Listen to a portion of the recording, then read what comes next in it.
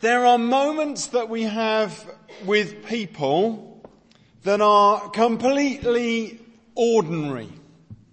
Going to work, doing the ordinary things of doing shopping and bumping into people and meeting friends or what other things that we might do.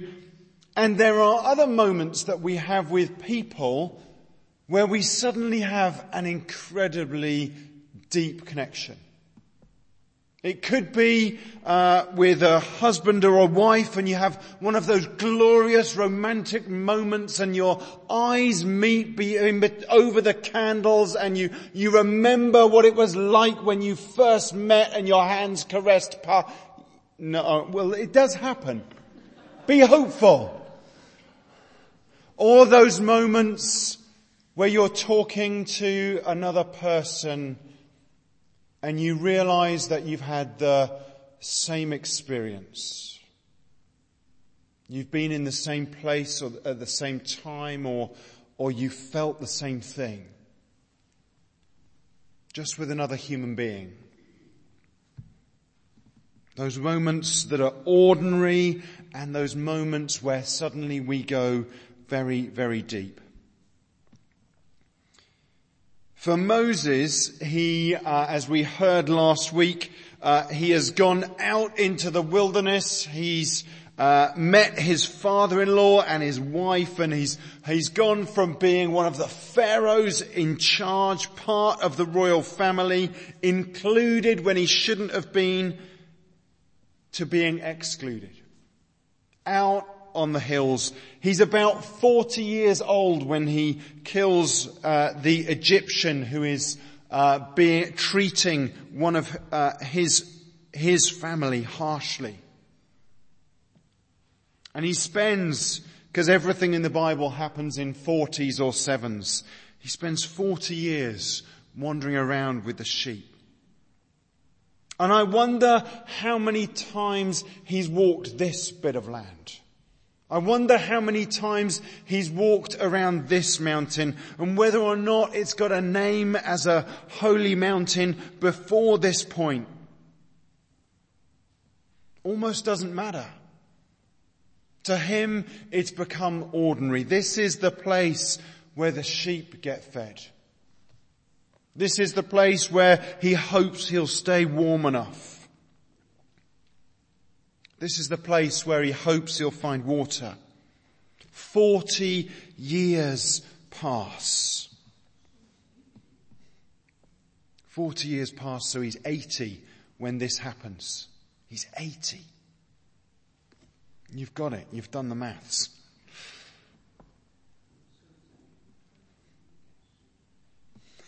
Yeah. Come up here and preach. During that time, what's happened?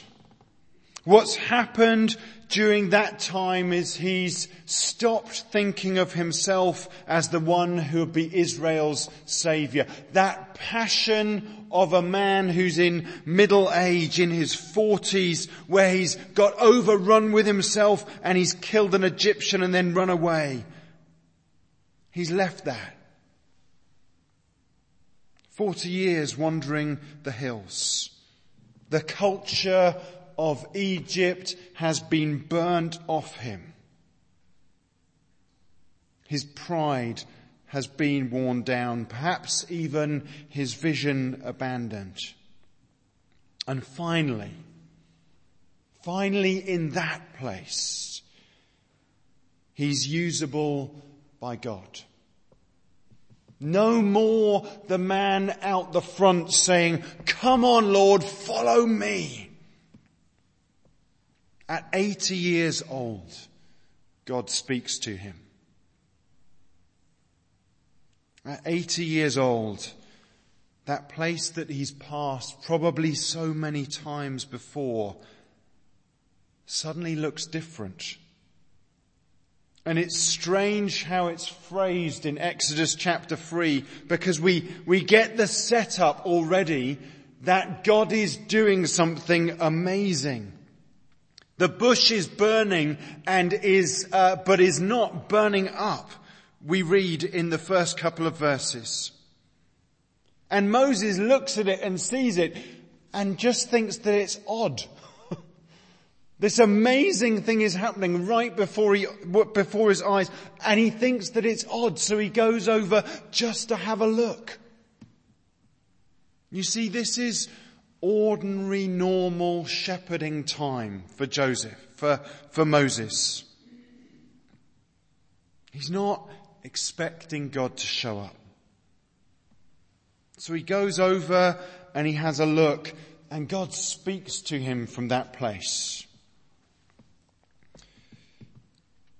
When I was about 15, 16 years old, I was having this wrestle because the church that I'd been brought up with, I'm really grateful for the heritage that I have for them in terms of valuing the Word of God, but they didn't particularly value the presence of God.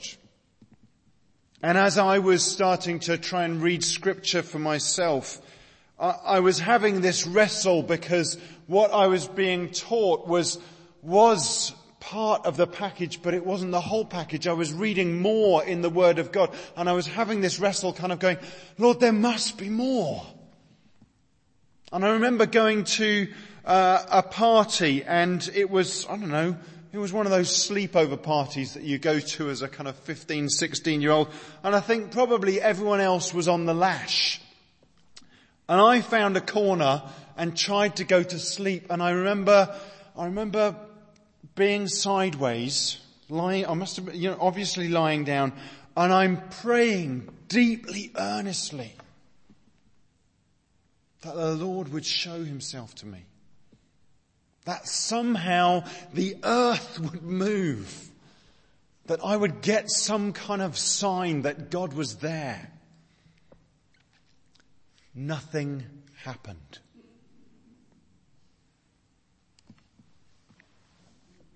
In this ordinary place, God shows up, and it's holy ground. Moses takes off his sandals. He stepped into an extraordinary place, physically ordinary, but an extraordinary place. And in that place, God shows him who he is. I guess from the conversation, because it seems like this is a conversation between Moses and God, that Moses is hearing from verse 7 on in terms of God saying, look, I've heard the cries of my people. I'm on their case, don't worry. And I guess all up until the very last verse, he's, yes, Lord, about time, well done, go on, Lord. And then the last line comes. So now go, I am sending you. And at that point something different happens. Verse 11, but who am I? I'm just a shepherd wandering around the hills, regretting the past, trying to understand what I did, why you didn't rescue your people. Who am I? It's one of those key questions of the Bible. Who am I? We live in a culture where we get to define who we are. I am who I say I am. And in that there is a fundamental error. We don't get to define ourselves. We ask the question, Lord, who am I? And in response, he tells us who he is. And that informs who we are. The response is, in verse 11, I will be with you. I will be with you.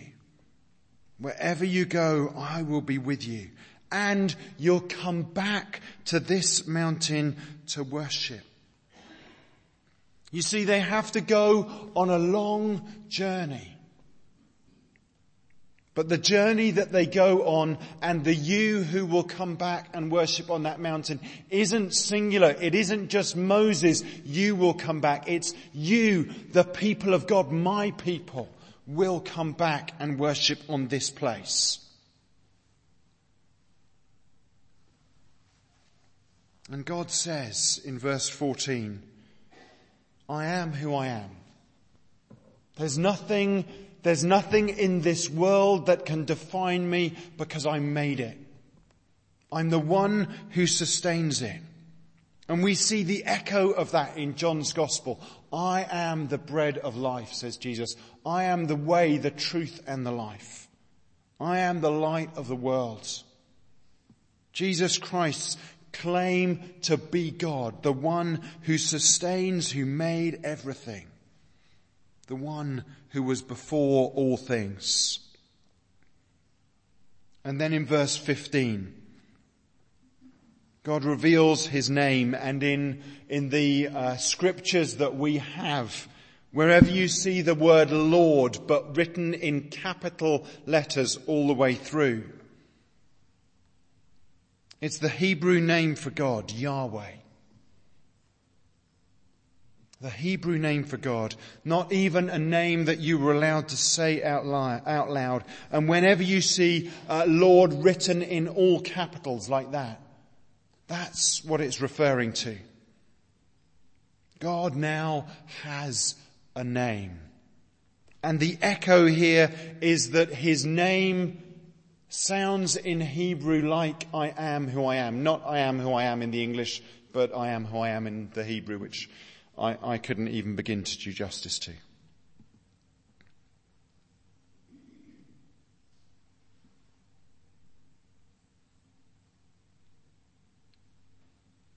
I had to wait before I experienced the presence of God.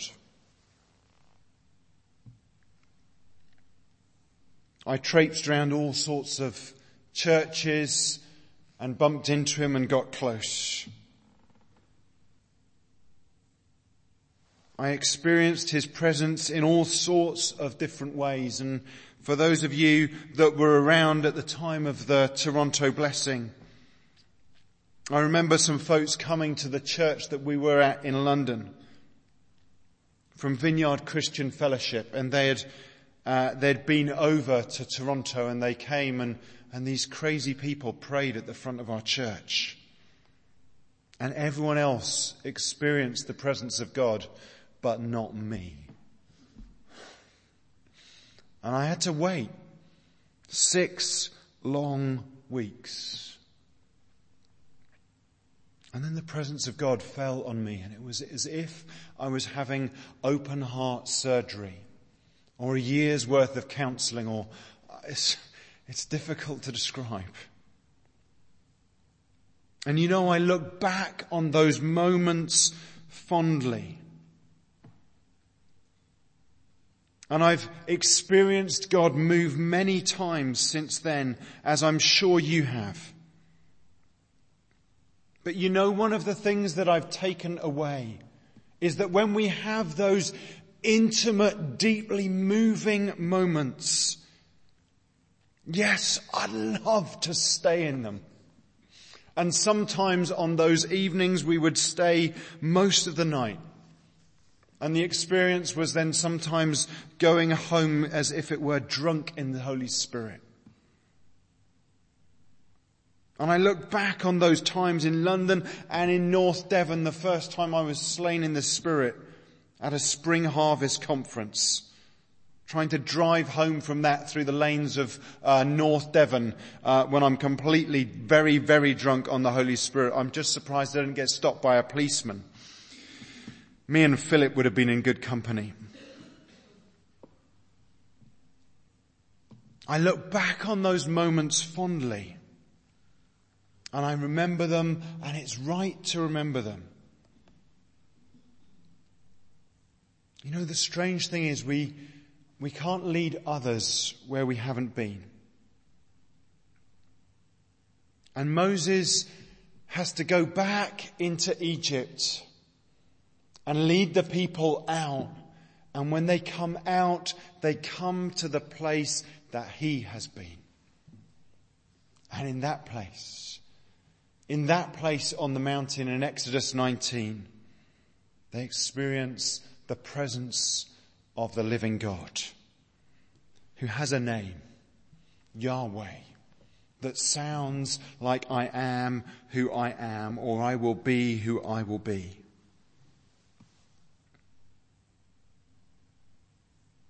Folks, I don't know how long ago you last experienced the presence of God. But what I'm asking you to do this morning is, if you have experienced him in the past, is to call that into the presence, not for the sake of going back and standing in the old place and reminiscing, but to say, yes, today, Lord, I choose to remember and say yes again and say, come, Lord. Because there are times when the atmosphere is thick with his presence, and I long for those times. You know, Moses had lots of excuses, didn't he? Who am I? You send someone else. What shall I say when I say that you sent me? Who shall I say you are? And so God tells him, what if they don't listen to me or believe me? So God gives him a sign, a staff, a hand to go into his garment, and blood to pour out onto the ground. But Lord, I can't even do that because look, I'm slow of speech, I'm slow of study. Maybe he was dyslexic or had a speech impediment, who knows? Well look, just go. Oh Lord, I can't do it. Please send someone else. And God gets really infuriated. You know, this is our response, isn't it? We have these wonderful encounters with God, and he then says, oh great, could you go and do this? And we go, hang on. There's something happening on Monday, and I've got to sleep a bit on Tuesday. Hair's being done on Wednesday. Not mine, obviously. Although the kids have bought me caffeine shampoo for Christmas, so if you see me with amazing hair in like 6 weeks' time, I've told them I'll use it, but I don't think it's going to work. I'm just warning you in case it does. We've got all these excuses, but you know, God wants to get the job done, and if you're not willing to go, he will send someone else, even if he has to send someone else with you. But eventually Moses gets the idea and joins in. And you know, folks, as I read the Word of God, there is no age limit. No, yes, you might want to hand things on to the next generation, and it's right to do so, but there is no age limit for experiencing the presence and the call of God. There is no age limit on doing the things that he's called you to do. And if you have checked yourself out and gone into retirement in the kingdom, hear the voice of the Lord this morning. Not Mark, but the Word of God, calling you again. Those things that he set on your heart, those encounters that you've had with him. And step out. Follow Jesus on the way to the things that he is calling you to do. And I think together we'll see a little more of the kingdom of God in this place. Let me pray.